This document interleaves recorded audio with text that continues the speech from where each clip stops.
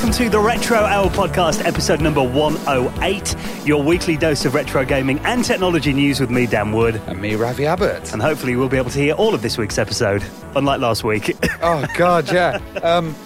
That was a bit of a disaster, wasn't it? I'll tell you the story of what happened. So, I edited the show a bit late last week, hands up, bit of a busy week. Friday afternoon, finally got it finished about 5 p.m, hit the upload button, and we put it on several platforms, but on SoundCloud, when you see the player, it gives you like a little visual waveform, doesn't it? Yeah, and SoundCloud's kind of the main place that pumps out to everything. Yeah. All the RSS feeds and stuff come off there on our website and everything. And I looked at it and I thought, maybe it's just because it's a slightly different EQ or something. So it was a live interview that we did last week that we ran on the show. And it looked all right in Adobe Audition. You know, the waveform looked fine in there. So I beefed it up. Yeah, you sent me a copy. I'd listened to it. It sounded fine. So then I thought, got to about 6:30. Show's done this week.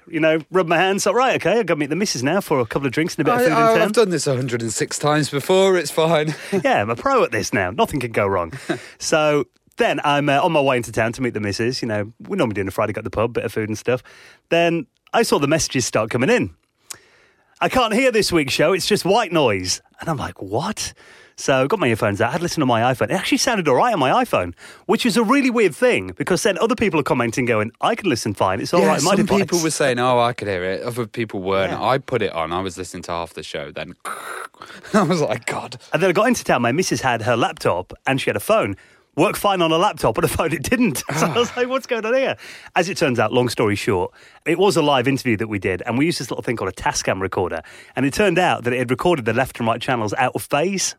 Yeah. So some equipment's more sensitive than others to that, apparently. So re-rendered the whole thing in mono, and it was absolutely fine. So we do apologise if you had a bit of trouble listening to last week's show.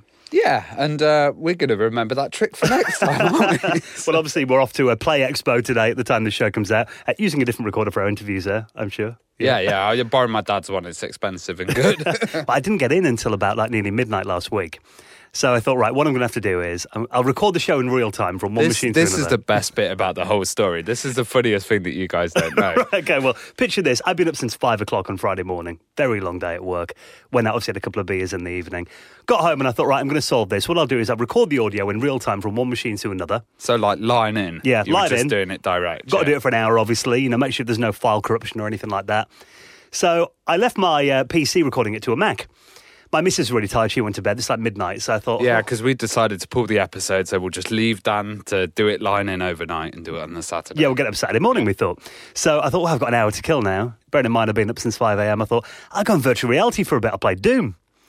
So I went on the PSVR, put my headset on, fell asleep wearing it. How can you do that? How can you fall asleep with a VR set? It's the most uncomfortable thing.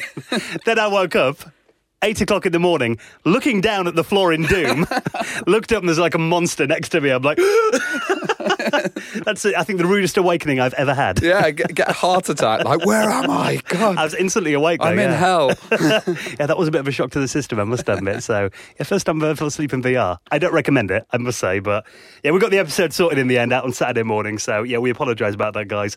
Hopefully it won't happen again. Thank you for bearing with us. And obviously we've got some exciting interviews coming up over the next few weeks. Going to bring you some of the chats that we do on the Play Expo panels this weekend. And I think today we've got someone who's going to be so interesting. And a world first because he's never done a podcast before. Is that right? No, yeah, he hasn't before. Michael Lawrie. And this guy is just such a pioneer in the kind of early internet. We had Richard Bartle on who talked about mud. Well, Michael ran his rival, which was Myst. And, he kind of did a lot of really interesting stuff online. And he also got sent to court for cyber squatting. So was he one of the first ever cyber squatters? Yeah, one of the first cases in the UK. So he, I think it was Harrods.com and BurgerKing.co.uk and stuff. He just registered all of this and said, right, buy them off me. So we're talking like, before these companies even thought about the internet. Yeah, the very early days. And, he also was a big advocate of IRC, which is, we talk about the internet now and we think, it's all real time with Twitter and everything. Yeah. IRC was real time back then. Yeah, so that was in 1987, I think IRC was invented. Really old, wasn't it? I'm sure he's got some tales of like BBSs and obviously the university networks and all that, which is where really all these early games started, isn't it, on the uni networks? Yeah, and we've kind of covered it with Richard, but, this is, we haven't covered that bridge between the internet and BBSs, and I think that's just a fascinating period for me. This is like mud turf wars then. Yeah. Is are going to be interesting. So our special guest, Michael Lawrie, is going to be coming up on the Retro Hour podcast in around 20 minutes from now. Now, we did mention we've got Play this weekend. You've got another event coming up next weekend as well. Oh, yeah, I'm going to Margate. I'm not going to sing the song. Oh, come on. No, I'm awful. But yeah, I'm going to Dreamland, which is just a fantastic place. It's kind of an old 1930s Art Deco kind of fairground, and they've redone it all, and now Margate's full of hipsters, apparently. And You're telling me that? It's trendy now, then, is it? Because I've been to Margate since I was about 7. Well, if you live in London, it's one of the closest places where you can get a cheap building, compared to London prices. And Brighton's overpriced now, isn't it? Yeah. And so what's happening then? What's at this event, Geek? Well, it's on Friday, Saturday and Sunday, and that's the 16th till the 18th. And there's going to be a lot of stuff going on. This is kind of a family-aimed event, so it's not your full retro gaming, but it's gaming of all kinds. So, they've got a geek lab, they're going to have a Minecraft takeover, a Jedi Fight Academy, which sounds pretty cool. There's like an indie zone, a virtual reality one, Star Trek Bridge Crew, which is a wicked game on VR if you've played that. Yeah, really good. And they have all these mad little things, like they've got Punching the Custard, which is they make this bowls of custard, and then kids come up and they have to punch them to control the games. That's quite a creative controller, isn't it? Yeah, so it's kind of an exploration of play and games. And you're going to be down there hosting the weekend? Yeah, I'm going to be doing the announcements and stuff, so it'd be cool. Just pop down and say hi if you're in Margate. There should be quite a few people, retro crew down there. Absolutely. So if you want to find out more and get tickets for that, we'll put that in this week's show notes at theretrohour.com. And if you're on our website, obviously that is a place where you can show a little bit of love if you listen to this podcast week in, week out. I mean, we don't ask for a lot, do we? No, if you've got a few bitcoins that you want to get rid of at the moment. What are they worth now? Not even worth the mouse clicks, are they, these days, bitcoins? I did actually buy some bitcoin, when it's at its all-time lowest, I think, wasn't it, the other day? Yeah. Well, it's been like 10 years. It'll go back up, I'm sure. We'll see. But if you do want to make a donation into the running of the show, if you haven't got bitcoins, you can do it via PayPal. We accept any currency on PayPal, actually. Yeah, and kind of any credit card as well. You can just use it because it's worldwide PayPal, isn't it? Yeah, it does conversions and that anyway, doesn't it? So if you'd like to make a little donation into the running of the show, obviously anything we get into our tip jar does go back into the running of the Retro Hour podcast.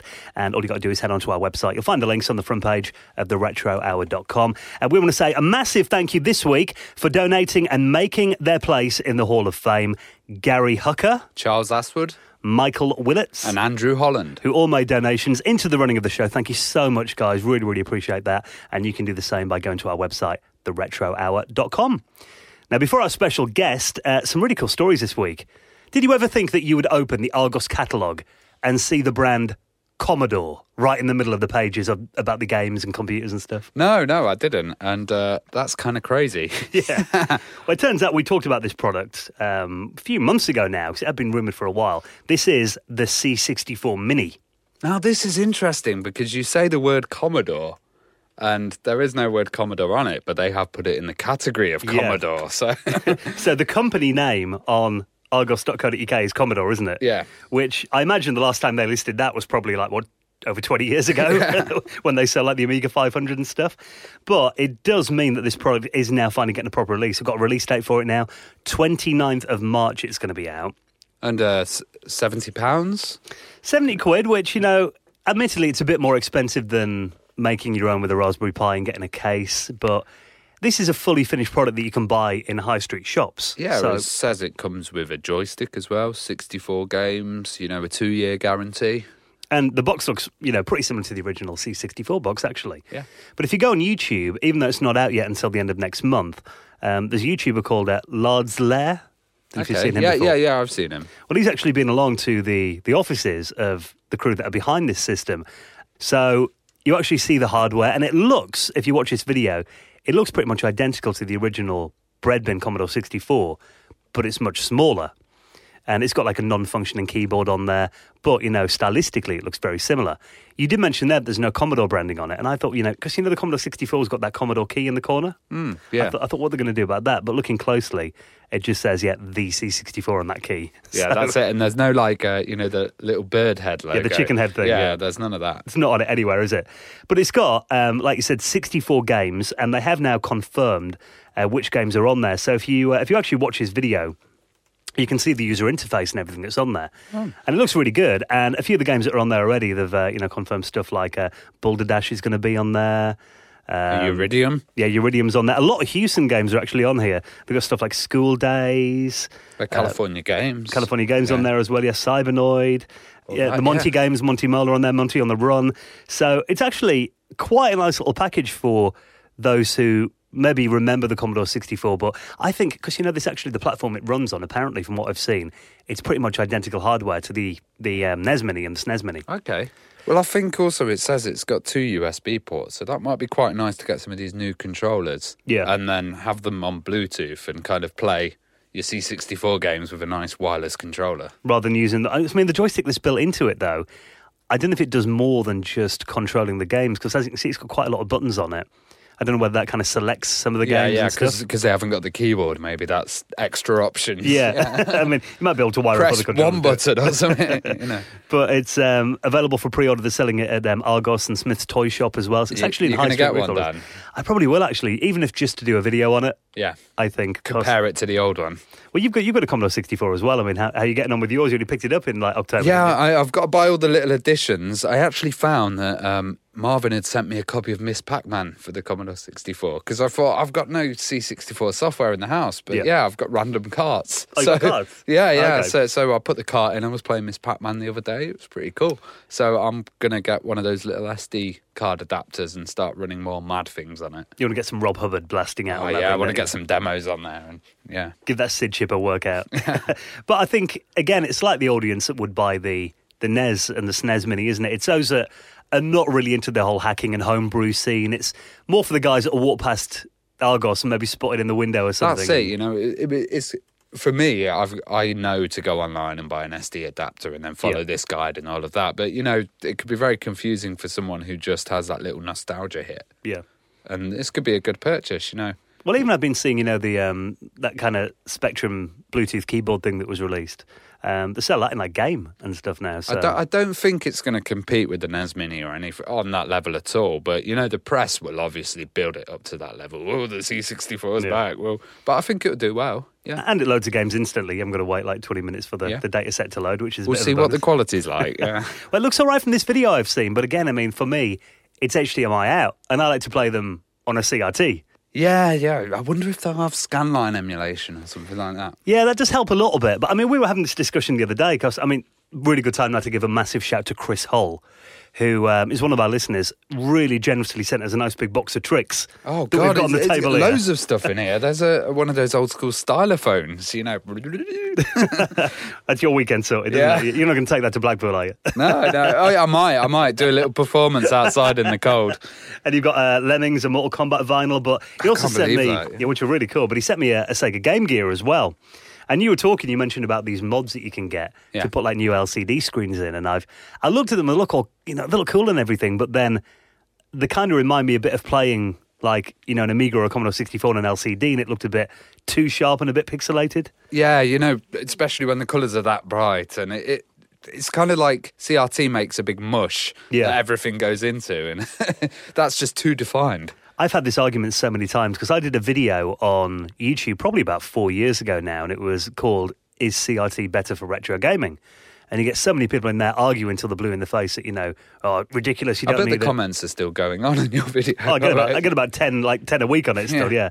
But, I mean, there is a massive debate. That's been going on in the retro community for years. But, to me, the display is such an important aspect of retro gaming because really that's the thing you spend 99% of your time looking at. Well, I think it's certain games and certain demos and stuff were made for CRT.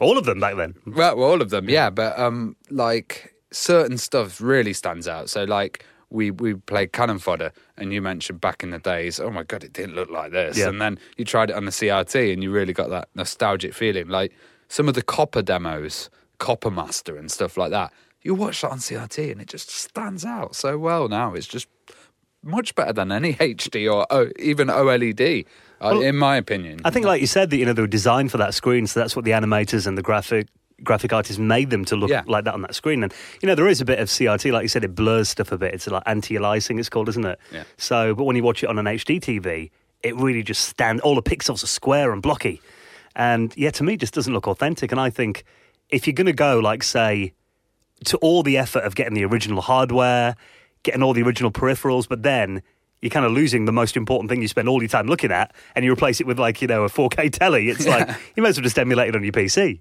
True. In my opinion. But I know there are people that disagree, but there you go. So it would be nice if, you can get converters to hook up HDMI to CRTs and stuff anyway, can't you? So I think so, yeah. Downgrade it. Downgrade your C64 Mini.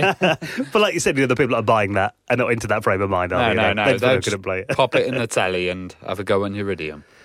Now, this is something really cool, that we still have printed Amiga magazines. Oh, yes. In 2018. And there was quite a landmark anniversary recently. Amiga Future magazine has just celebrated its 20th anniversary. I can't believe it's 20 years, honestly, because I remember when this magazine came out, and to be honest, this was a point when the Amiga didn't have much of a future. 98, So I used to say to my friends and say, Amiga Future, and they'd laugh. They go, where is the future? But now, actually, we're in a much better state, and this magazine survived through the whole time, and it's in print. A full colour magazine with CD. They're doing a German version and an English version. It's every other month it's released, isn't it? Every 2 months. Yeah. And I was actually featured in there not long ago. They did like an article about YouTubers. And, I haven't actually read that issue. I didn't need to get hold of it. But, I've bought issues of it in the past. And like you said, the fact they do a cover-mounted CD is pretty cool as well. It's got software for like all the different variants of the Amiga on there. And the thing is, that there was a point where it was kind of like the internet sites are starting to report a lot of stuff that the magazines are. But now the magazines have these unique things where you've got interviews with people and you've got kind of sections. They had this great thing where Trevor Dickinson, who was the head of AE he was doing a retrospective and he was talking about all of the old companies, how they ended up in dodgy situations and stuff, and it's just really fascinating. I really love that magazine, Amiga Future. Yeah, and it's just cool that there is, like you said, a full colour glossy magazine with the CD-ROM mounted on the front that's been going 20 years. That must make it the longest running Amiga magazine then, 20 years. I'm not sure, but it's a long run, isn't it? Absolutely. So, if you want to subscribe to that, I need to renew my subscription, actually, because it is a really good read. You're actually going to be writing some stuff for them? Yeah, right? I was thinking of doing an article with them which will kind of be comparing what it was like 20 years ago, the scene, to now, and kind of the amazing opportunities we have now and all the hardware that's out compared to those dismal days when it started. Well, they printed in English and German as well, and you can actually order it directly from their website. So, I just love getting magazines. I do buy Retro Gamer most months as well. Yeah. It's just nice. Because in our era when we grew up, that's how you read about video game news and stuff. And there is still something very nostalgic about, especially if you've got a train journey or something. I still have that habit. When I get a new magazine, I don't sit there and read it all in one. Yeah. I read a few pages and a few articles and I save it throughout the week so I can read at different points, and then, you kind of pace it, don't you, with a magazine? Yeah, don't gorge on it all at once. No. Yeah. Don't overdose on retro goodness. So, if you want to support that magazine, I think it's incredible they've been going for so long. Definitely worth a look. We'll put that in this week's show notes at theretrohour.com. Now, here's a headline I never thought I'd read. Pong is being turned into a TV game show. What? Is this going to be like Hole in the Wall or something? Are they going to just have two guys dashing something at each other? Well, this is Atari, or, the company that own the Atari brand name now. They've partnered with a guy called Scott Sternberg. Now, Scott, his game show credentials include Rock and Roll Jeopardy, Catch 21, Hollywood Squares, Kids Wheel of Fortune, The Gong Show, Love Connection. So he's done some really high-profile, slick American TV shows. The Gong Show I've heard of. Everything else, not sure. Yeah, they all sound like kind of spin-offs of other kind of famous shows. But apparently this guy's got some quite big credentials if you're into the, gaming television show scene in America. But now, they haven't got a network attached to this yet, but he's going to be making, in cooperation with Atari, a television show called $1 Million Pong. $1 Million Pong? So essentially people go on TV and play a variant of Pong to, I assume, win $1 million. Well, do you think it's going to be one of those, cheat versions where he's rigged it somehow to not... Now, something tells me it's probably not going to be on an original Pong machine. No. It's just going to be all, slick and 3D probably and all I'm that. about to win $1 million, and then the caps go or something. Can you imagine? But apparently the CEO of Atari now says they've got a big brand and a massive portfolio of games that are known to people around the world, so it's a natural fit to bring them to television. So maybe like Asteroids next and Missile Command. £1 million Pac-Man, that'll be the next one. I'd be quite good at that. I think I'm quite good at Pac-Man. So, interesting that, it does kind of feel like it's a weird format to shoehorn into a TV show, but I think I'd watch that just out of kind of morbid curiosity. I've seen worse. Yeah. Are you still playing your Wii U much recently? I haven't, actually. It's been packed away at the moment because I'm having my Amiga 600 on the television. So, well, there are still some games coming out on the Wii U. Really? Did you know about this? Really? Konami is, I think, probably the last remaining publisher, but they're still releasing TurboGrafx 16 games on the Wii U, on the Virtual Console. I thought that the last release was Zelda, wasn't it? Or is that the last Nintendo That was release? the last Nintendo release. Now, everyone was saying last year that, probably the Wii U is going to be handed over to, like, indie developers and stuff. But they've actually still, in 2018, got a list of games that they're going to be releasing on the Virtual Console over the next few months. That's cool, because I always noticed on their Virtual Console they've got some really old-school stuff. And I was surprised to see it there, to be honest. And the fact that TurboGrafx 16 games, this side of the pond, I don't know about you, but I never really saw TurboGrafx 16 when I was a kid. Yeah, you hear a lot of it from the Americans, and TurboGrafx CD as well. And the Japanese market is big in as well. But they're actually going to be bringing 2 games out on the Wii U Virtual Console. One called Battle Chopper, which is a shoot-'em-up game, and Necromancer, which is a horror role-playing game. But apparently it's only in Japanese, that one.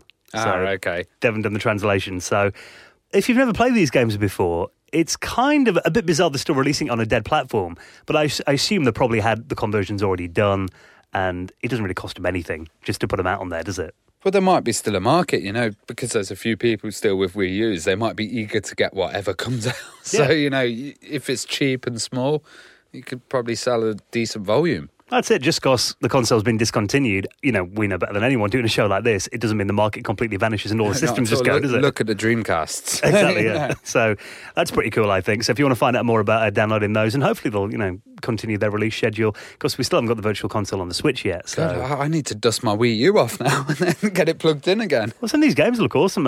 I've kind of seen the TurboGrafx, shows and stuff in more recent years, but it's not really a system that I'm familiar with the library of, so I've got a Wii U that's doing nothing. Might give a couple of these a download, I think. Yeah. Right then, guys. Well, thank you for checking out episode number 108 of the Retro Hour podcast. Don't forget, this weekend we're going to be at Play Expo in Blackpool, hosting the talk stage. So if you're going to be along on a Saturday or Sunday, I'll be performing with my stylophone on the beach. It's going to be cold in Blackpool on the beach. We'll be staying away from the beach this weekend. We're going to be in the hotel having whiskey. Yeah, I was going to say, I said that to you before, didn't I? I said I might have a break from beer and stuff, like, hot chocolate or something. Ravi said whiskey, and I thought, that warms your cockles, doesn't it? So I think you've got a good plan there. And the next weekend, Ravi's going to be at Geek Margate. So if you want to find out more about any of these events, we'll put all the information in our show notes at theretrohour.com. Right, well, thank you for checking out episode number 108. We'll see you again next Friday. And now, this week's very special guest, Michael Lawrie. See you next week. Ciao.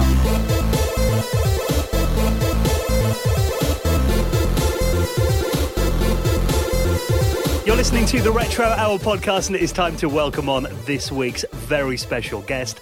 Welcome to the show, Michael Lawrie. Hi there.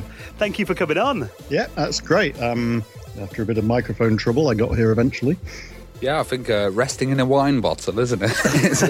Yeah, it's quite an ingenious solution. It's a Nova Scotian cider bottle, apparently, but yeah, we got there. You're from the UK, but you live over in Nova Scotia now. Yeah, moved 7 or 8, maybe nearly 10 years ago now. God, it's getting a long time. Well, let's go back to those kind of early days, when you first started experiencing computers and gaming. So I know you've got a very interesting history. We're probably going back a few years, but do you remember when you first saw a computer or used one? Well, I grew up in Blackpool and Douglas on the Isle of Man, so I was surrounded by the old arcade machines. Even in my late 70s, early 80s, some of those were pretty good stuff. I was absolutely awful at them. I couldn't play them. Still to this day, I've never cleared a space screen in Space Invaders. Pac-Man, I last about 40 seconds and that's it. I die. They started to get quite advanced towards the end, but my first introduction to computers, I was stuck in a snowstorm, I think, somewhere in England, and a relative of mine had a ZX80, so I started playing with that. And I kind of liked it. I wasn't hooked like most people were. I was an electronics person at the time, so I was kind of more interested in how they worked. It wasn't Tron, it wasn't Gyrus, it wasn't an Intellivision. It didn't look particularly interesting, but I could do things with it. I could make it do things I wanted. So that was kind of interesting to me. Moved on, like most people, from a ZX80 to the ZX81. Made money fixing those for other people because they were kind of crap. Won a Spectrum. Actually, I didn't win it. I wrote an article and got it. Wrote my first adventure game on the ZX81, which was absolutely awful and didn't last very long. I actually sold that to a few people. What was that game? I'm trying to remember. I can't remember the name of it. It was House of Fun or something. It was absolutely awful. I'm being fair here to it. It was probably worse than absolutely awful. Only I could solve the puzzles because they were really bad. I was not very good at game writing in these days. And it was, I think semi-pornographic is quite a polite way of saying it. But that sold games. So I sold a bunch of those on cassette tapes to a few of my people in school and made a bit of money out of that. So, yeah, I suppose my first foray into gaming was selling pornographic games. Great. Doesn't sound so good now, does it? Well, I heard also that due to being kind of naughty at school, you got locked in a room with computers. Yeah, I was a little toe rag at school, and I had a rather public argument with my games instructor at school. So I was thrown out of games for the final 3 years of my schooling life. The maths teacher decided, we'll give him the 380Z, which was, as in those days, sitting on a trolley, and it was the school's computer. So he stuck me in a cupboard, basically, or a corridor. It was a corridor, I think, with this 380Z, and the only thing I could find on it that was of any interest was Colossal Cave. So obviously I played Colossal Cave for 3 years, which... You get really good at Colossal Cave after 3 years. And it beats writing lines on the blackboard, I suppose. Well, yeah, I suppose. I did discover some other things, but the only thing I'd actually remember about that was Colossal Cave. I think I did some programming, but I don't know, the 380Z wasn't the best machine in the world for that sort of thing. No, it was meant to be. Well, were you into fantasy books or adventures when you were a kid as well? I wasn't really. I'm a very bad example of an adventure writer, but I played some of the micro ones. I did like the micro ones. There were some fascinating things. I like the technology more than the games, I think, because, when Ant Attack came out, I don't know if you know Spectrum Ant Attack. Yeah. Fascinating game. Brilliant graphics, but god-awful gameplay on it. But I didn't mind the gameplay being awful. I just liked playing them to see what they did. Valhalla was good as well, because it was a sort of multi-user game without other users. And it had non-player characters, same as The Hobbit kind of did on the Spectrum again. Well, when was the first time you kind of discovered a network or a kind of a way to connect to other computers? I suppose that changes everything, doesn't it? I acquired a teletype terminal, one of those typewriters with the paper tape machines at the side of it. And that was hooked up to a acoustic coupler running at, I think it was 110 baud, and managed to work out how to dial into things with that. It was so noisy. You had to wear headphones basically not to get deafened. But it had a fascinating aside that the punch tape writer and reader, you could set up all your passwords and login stuff, and you could just feed it back and sit back and it would log you into everything. But I played with bulletin boards first off for a while on that. They were kind of interesting. You learned a little bit. And then I learned about Mud, which was running at Essex. And I actually think I'd already got my Spectrum modem by then. So I think I was not on the teletype for Mud. I dialed into Essex, learnt how to do that. Played Mud, got killed, played it again, got killed, hated it. I really hated Essex Mud. It was not really made for normal people to use. It was university students in a clique. So I played that, didn't like it, left, went back to bulletin boards. And about 2 years later, I'd nicked my school's Prestel Micronet account. I decided to play Shades, which was a game written by Neil Newell. I now know him, but I didn't then. He'd written that when Mud was offline one Christmas, and it was on Micronet on BT.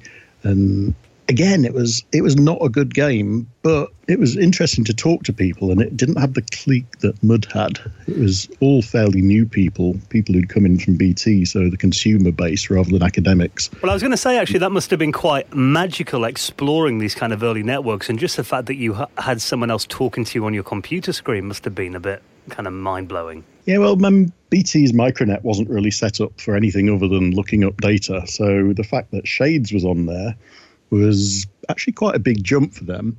A few years later, I worked with the people who did it all. So the history of that's actually quite fascinating, but not to cover here. But yeah, I mean, the Shades was a big jump for BT, because people think of BT as this kind of boring monolith. But I mean, it's made up of a lot of people who did a lot of research and had quite a lot of their own interests. So they were able to push stuff they wanted. And Shades was, as I say, it wasn't the best game, but it was certainly the first online interactive MUD I'd played that I liked. Then I became an academic. I went to Leeds University in 1986. Since I was on the same network, I decided to have another look at MUD because it seemed like it might be interesting. So I went on to Essex. I decided to have a play. Same thing happened. I got killed. Nobody would talk to me. Again, the cliques. It was really hard to get in, but I persevered this time because it was free and I had a lot of time, and looked around on the Deck System 10 that it was running on and discovered there were some other games on there as well. There was Rock, which was based on Fraggle Rock, which wasn't finished, but I think that was my favourite game at Essex for the first year. There was Myst, which we'll get onto later, but that was this medieval anarchy bloodfest world, which just wasn't finished. It was an interesting game, but it wasn't finished. And then there was Uni, which was, again, a half-finished game. It had just been left, and it was a not good game. It was just full of Essex in-jokes. But the interesting thing about it was so badly written, it had exposed how the innards worked of the game. So you could sort of explore how the game system worked. And as a systems programmer, for me, that was rather interesting. So I could play the game and I could find the bugs and I could work out why the bugs were doing what they were doing. From the inside out, I was learning an awful lot about how the game system was working. So I was basically reverse engineering in my head how on earth this MUD system was working. I'm trying to think. About a year later, a guy called Simon Smith at Essex, I don't know what he did. I still don't know who he was or what he did. He appeared and he had the source code to Myst. And he talked to me and I talked to him, and we decided, well, let's fix the game. Let's try and make it into a playable game. So we took Myst. He was interested in writing the actual game stuff, so he added to the map. He created new little realms in the game. I was interested in fixing the bugs, so what I did was fixed all the bugs and then watched how people played it very carefully, especially new players. My main interest was new players. So I watched how the new players interacted with the game. If they did something and I thought, well, that should give them a message, that should do something, then I'd make it do something. I'd give them a message. And I padded the game out, so there was actually a proper game there to play. Fixed all the bugs, and then zeroed everybody, reset everybody to a novice, and except for a couple of people I needed to help run it. And then we got a game that was playable. So I was wondering back then, the phone bills used to be massively high, and all these people connecting to Myst, how did they kind of afford it? It was all on the academic network. So in those days, Essex was connected via Janet, which was the joint academic network. So all universities were connected to that at about 9.6K. Some of them had 19.2K lines. They were very posh. And there was also X25, which was BT's packet switching system. That was called IPSS in those days, I think. That was a BT commercial offering, and it connected to other packet switch systems around the world. So we had American players. We had, we didn't have an end game. We had this situation where wizards were sitting there arguing with each other and playing stupid games with the players. And I wanted something to happen that wasn't that sitting around. So what I did was I made wizards mortal. So they were no longer immortal. If somebody came along with a chainsaw or a shotgun, they could kill a wizard, And if enough people ganged up or got wizards onto their side or did whatever, they could go around killing wizards. So wizards were no longer mortal. They couldn't sit there lording around or anymore. So I brought back the old bloodbath and turned the game much more into politics. But the problem with that is it required basically me as a dungeon master all the time the game was running, 365 days a year. And yeah, that wasn't fun for me in the end. Did you still get time to do your academic work? We don't talk about that much. I did pass in the end, not very well. I got suspended 3 times. They wouldn't let me get my final degree unless I redid all my second year coursework. I think I went to about 5 lectures in my second year, surviving on an hour's sleep a night at that point. Yeah, academically not very good at that point. Well, let's talk a bit about Internet Relay Chat, IRC, which obviously came along in the late 80s. And when did you first find out about it and start using IRC? At the time I was running everything on Janus at the time, but a lot of it was Alan Cox now one of the famous Linux people, had gone into commercial from academia. So I inherited Abermud 2, which we were running on 3 or 4 different sites.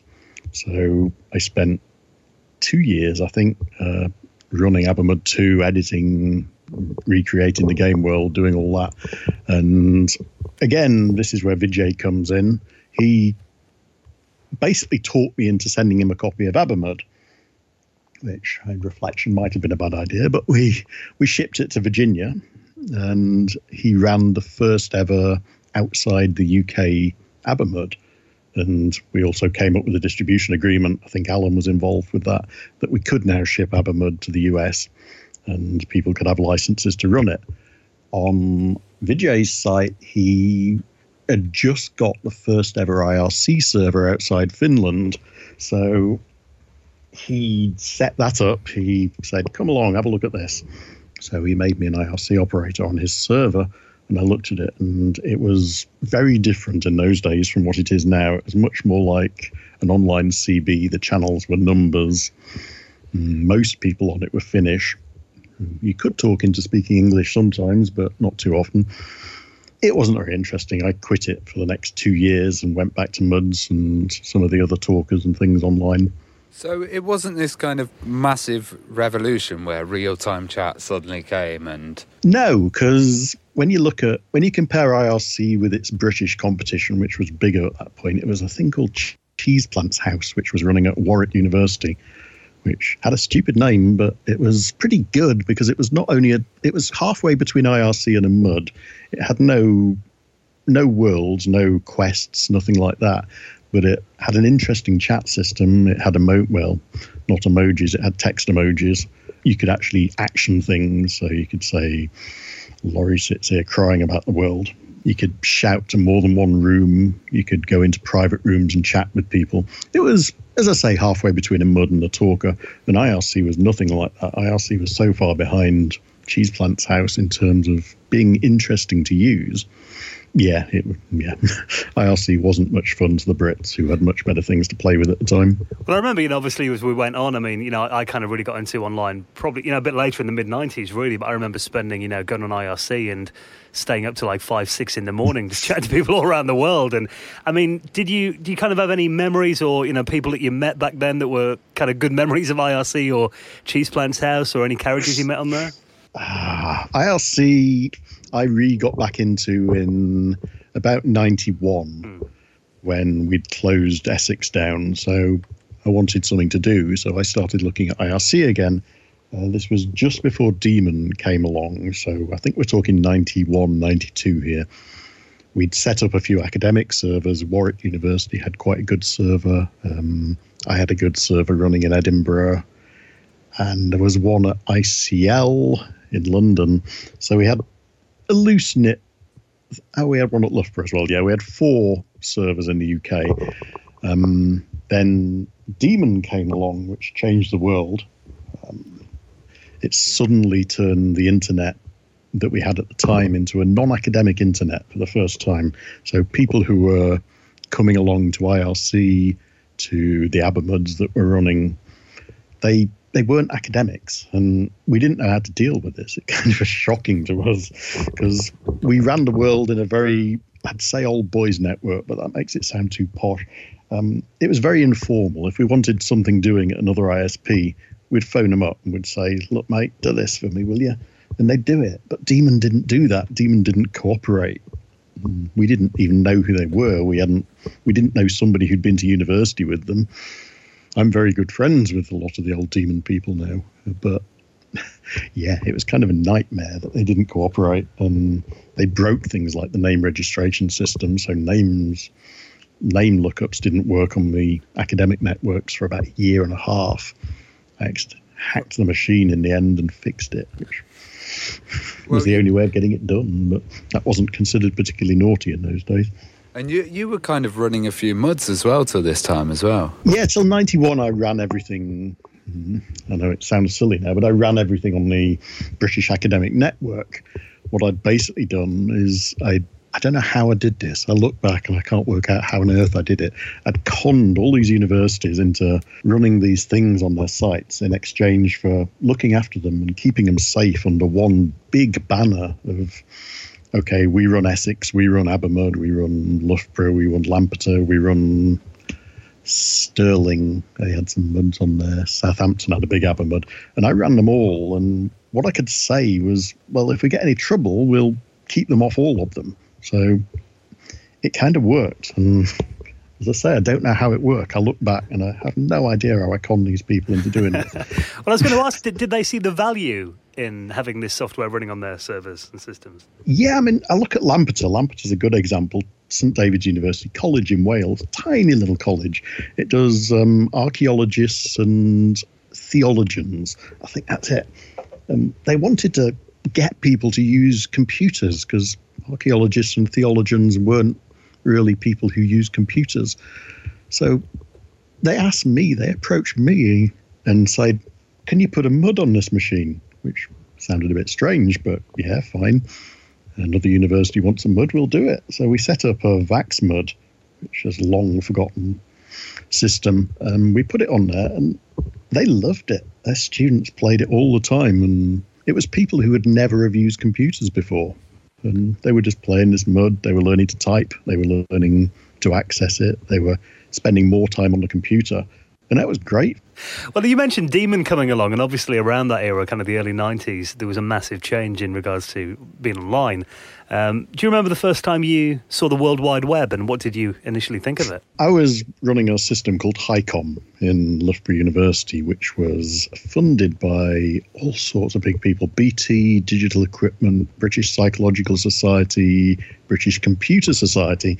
So we had this machine sitting there that I ended up systems managing. Can't remember how. I was just good at it and nobody else wanted to do it. So I basically volunteered to do it. And we had this, it was researching into human-computer interaction. So at the time we were cutting edge of user interface stuff. And we had all this data on the internet, and Janet.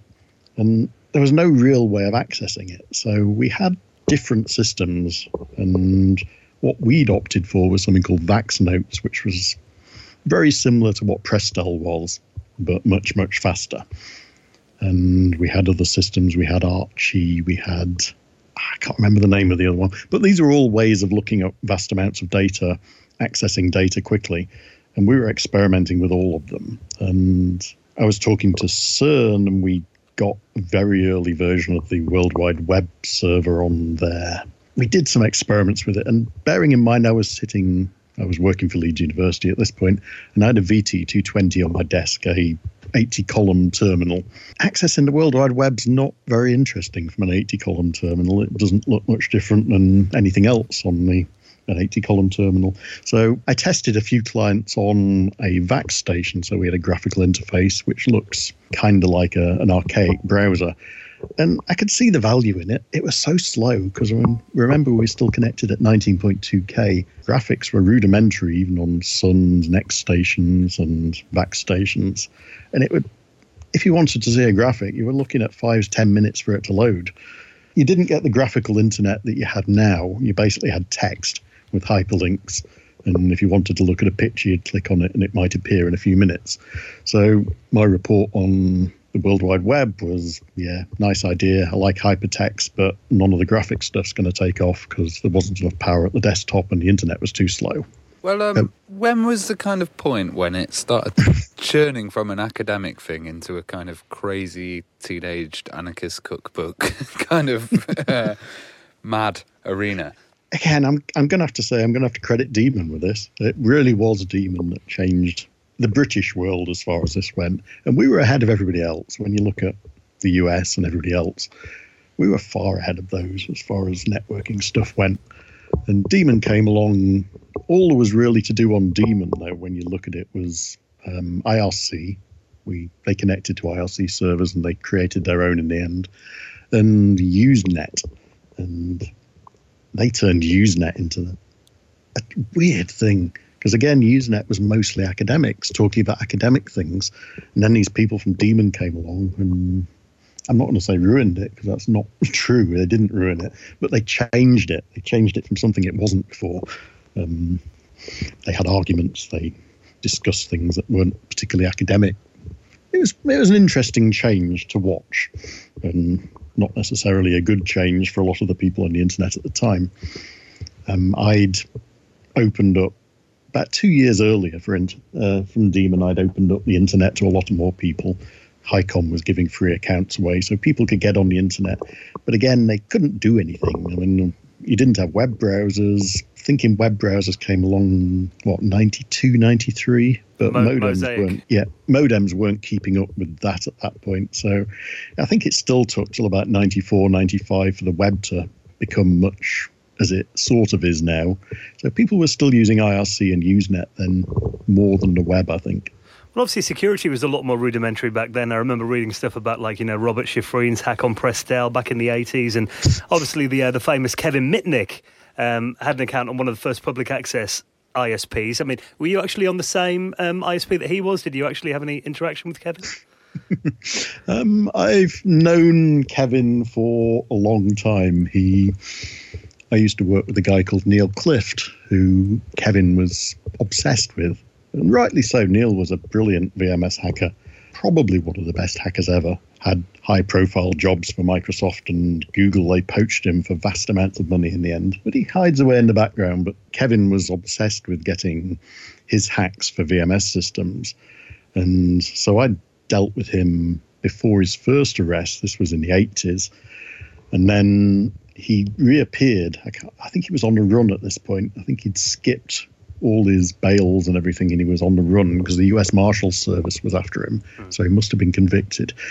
And he was using HiCom, which was, again, my machine, because it was a public access VMS machine. Now, I had chatted to him, and I gave him a legal account at one point on the condition that he didn't do anything bad. That lasted a day. So he was not too happy with me for removing him from that. I wanted him to go legal, but no. I was working with DEC at the time anyway. I made it fairly clear to him that I was after him. I was going to try and catch him. But we had this kind of standoff. Not friends, but not massive enemies situation. One of the systems managers at Loughborough then discovered he was looking at disk space and noticed that disk space was vanishing. And he discovered that Kevin was logging everything I did, so every screen, every key press on one of the Unix machines, which I used to get to HiCom because it had screen on it so I could run multiple sessions.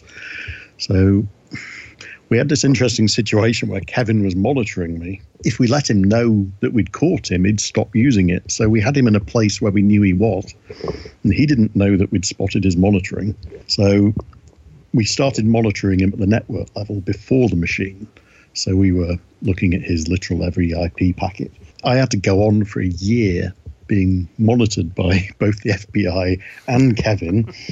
So everything I was doing was being monitored, recorded into federal evidence. And then Kevin was using anything he could find that I was logging on. So I couldn't tell him or let him know that I'd done it. So I still had to log on to machines with my passwords. I still had to talk to people privately. I still had to do all my work with him watching everything I did.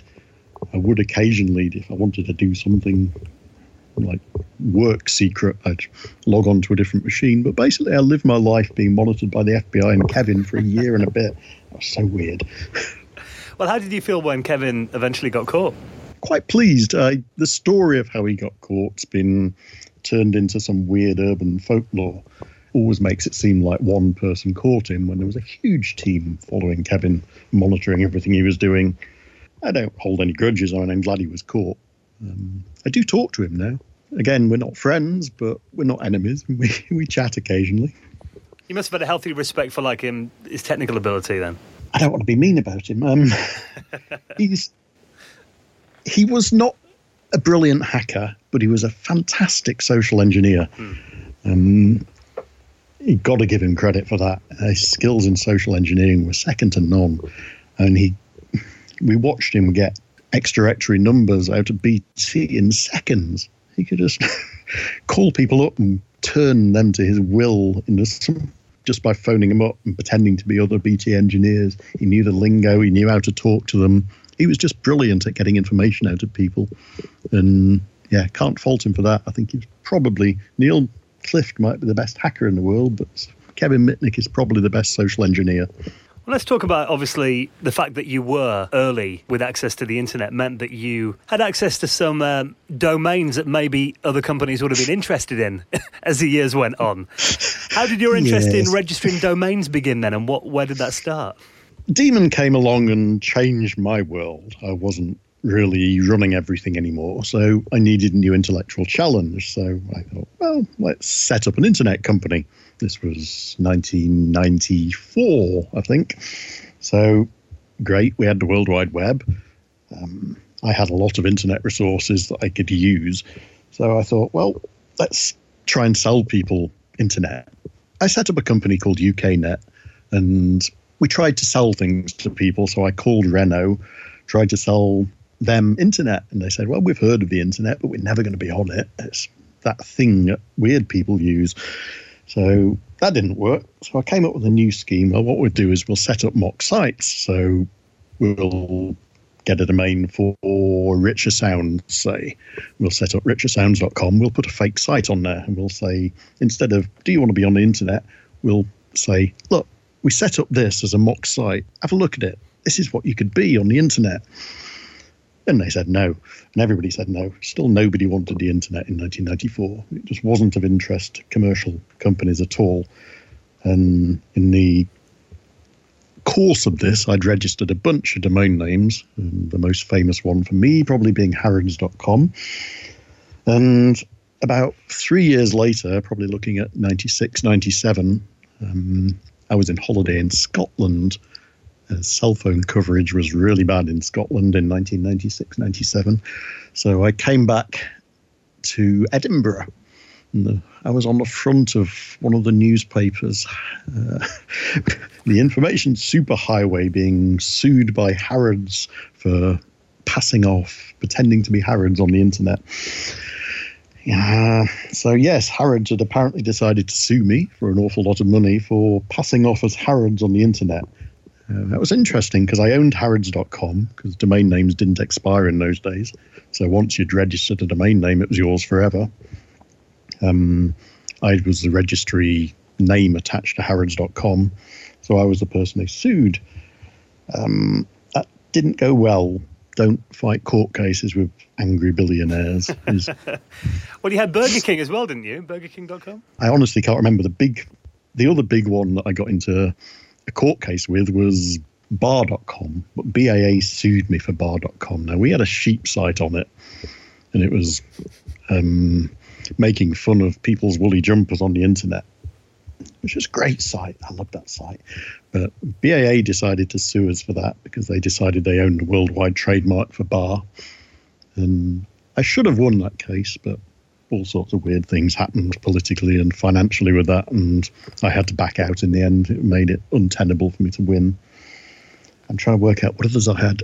I got a lot stolen. It was anarchy as far as name registration went then. And I don't know if you know anything about the sex.com case. He had it stolen from him in the early 90s and actually decided to sue. he got the domain back, but the amount of money, he must have spent a few million getting that domain back, which was insane at the time. I guess you were setting a precedent. It had never been done before, had it? So I guess lawyers probably didn't know how to handle it. It was something brand new. No, I mean, Harrods set case law. I was the first individual ever to be sued for having a domain name. So, I mean, that set a bad case law because I lost. These days, if Harrods had been tried, there's no way they would have won, I don't think. I think trademark law has completely changed in that sense because I wasn't passing off as them. I'm not going to test it. I'm not going to fight any more angry billionaires. I did have a lot of quite good generic domain names in those days, but they all got stolen. And I'm looking now, things like Iceland.com, that got stolen because people could bribe people in the internet registries or send faxes pretending to be somebody else and just get them changed over. And there was no record of the changes. So you couldn't say, but I owned it a few days ago. I don't own it anymore. Where is it? And they just say, I don't know. Somebody else owns it now. Well, later on you got into the world of cybersecurity as well, and you were working for BT for a while, weren't you? I mean, that was basically my first job when I left university because I had an awful lot of contacts in the academic world. Then people would ask me to do things, and I ended up basically as a private detective and probably the world's first hacker catcher. In fact, I think definitely the world's first hacker catcher. So I was basically chasing hackers for hire, which was an interesting job at the time. Most of the ones I caught never went to court. I had clandestine meetings with people in dark suits who said, stop chasing this person. You don't want to know who they are.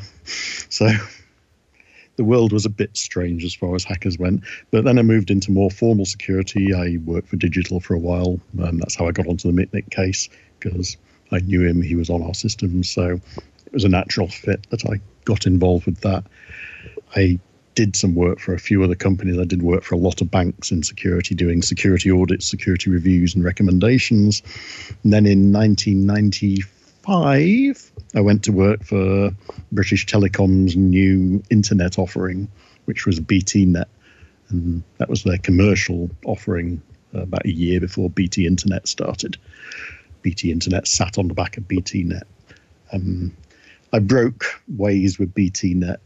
We became a big organisation, a big political organisation. I didn't like the people who were running it.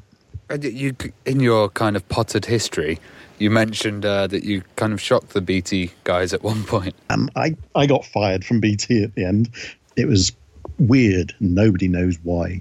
Still to this day, I've never heard why I was fired. But basically, I quit my job as commercial security, and I wanted to leave, and they begged me to stay on for 3 months to manage a high-profile client. So they gave me a big pay rise. They gave me the office that I really liked in London.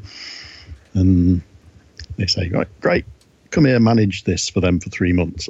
And then 3 hours after getting there, everybody left. And it was weird. And I got a phone call saying, hang around, will you? And then my manager at the time, my new manager, came along and said, well, we've been told we have to fire you.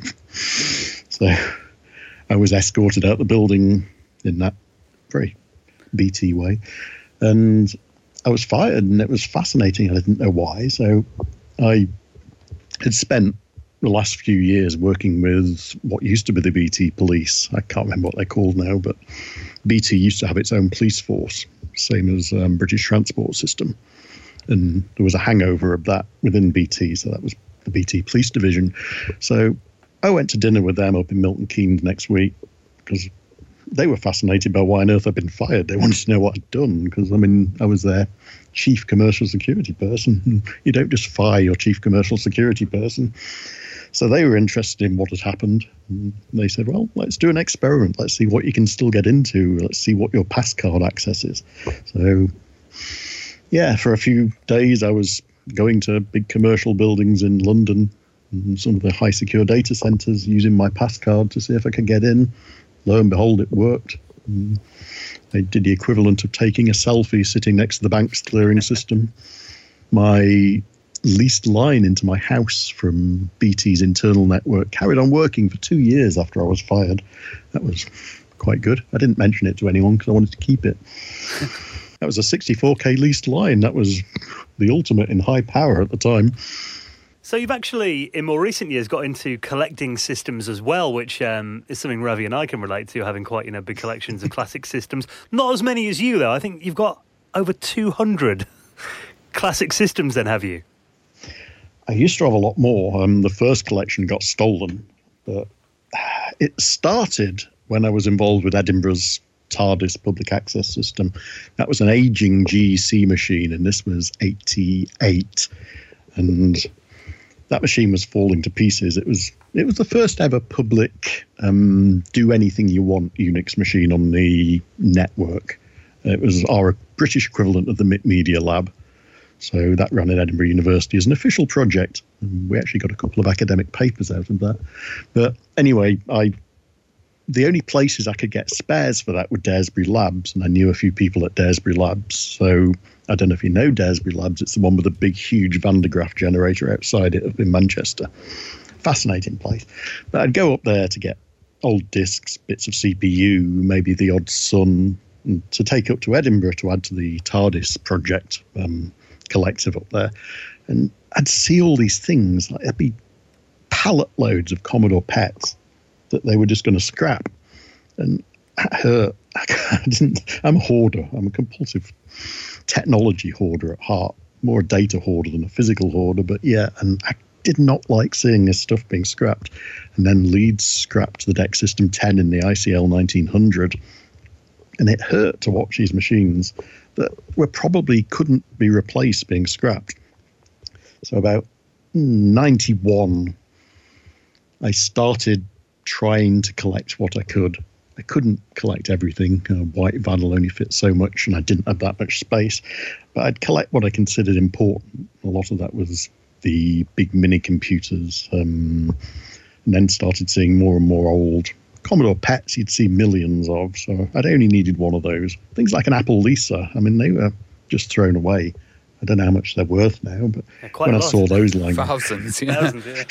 When I saw those lying around, I picked them up. And I'd run into the old micros as well, which I still had a soft spot for. So, you probably hate me for this. I've got pallet loads of Commodore Amigas and STs and things like that, just sitting there because I don't really know what to do with them. Now, when I left the UK, the world had changed and people were collecting retro computers now. It had become a thing. So I wasn't basically a one-man army trying, look, keep this stuff, we'll never see it again. So I didn't need to collect it anymore, so I gave a lot of my collection away. Bletchley Park got quite a bit of it. Private collectors I'd give it away to, but I kept the interesting stuff, so I kept a few of everything and brought it with me in 2 40-foot containers to Canada. So there was still quite a lot of it, I suppose. Well, I think it's fantastic that you've kind of donated some of your machines to Bletchley Park as well, because that's really a great historical place for computing in the UK. And putting them on display as well, letting other people see these machines, which, you were actually wise enough to realise that these are going to become part of history, I suppose, early on. Yeah, well, the other thing I collected a lot of and still have a lot of, I didn't give a lot of this away, was documentation and media. I wrote a long rant years ago. We tried to bring Essex Mud back for Bletchley Park, and they thought they had a DEC 10 system. So I went in there and thought, oh, great, let's put this on the DEC 10 system.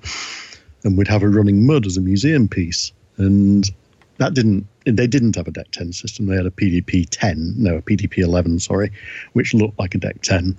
So I thought, well, why not run it on a VAX? So I got myself a VAX and I set up a DEC System 10 emulator on it and put Mud on it. And I put the source code to the BCPL source code to the Mud driver on it.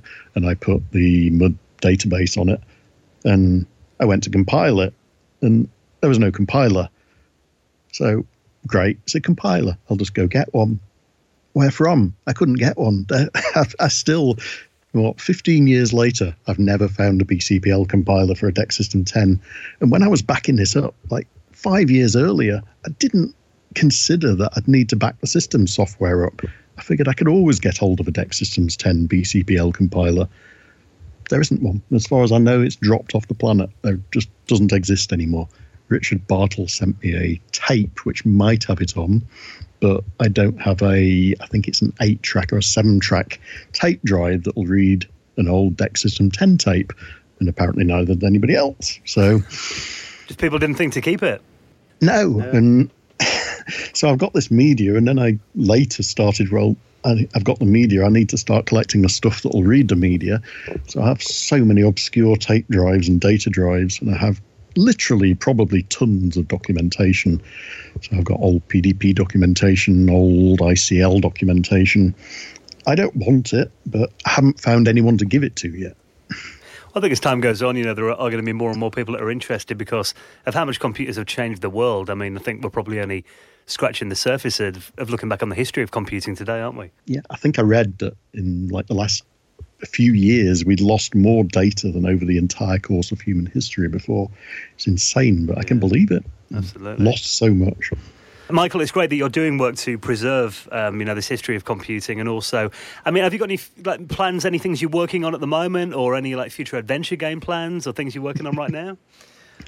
Nope, I'm very, very boring these days. I work in moderation, which I guess is the same job as I've been doing since the early 80s. So not much has changed for me, really. It just ups and downs into different little adventures on the side.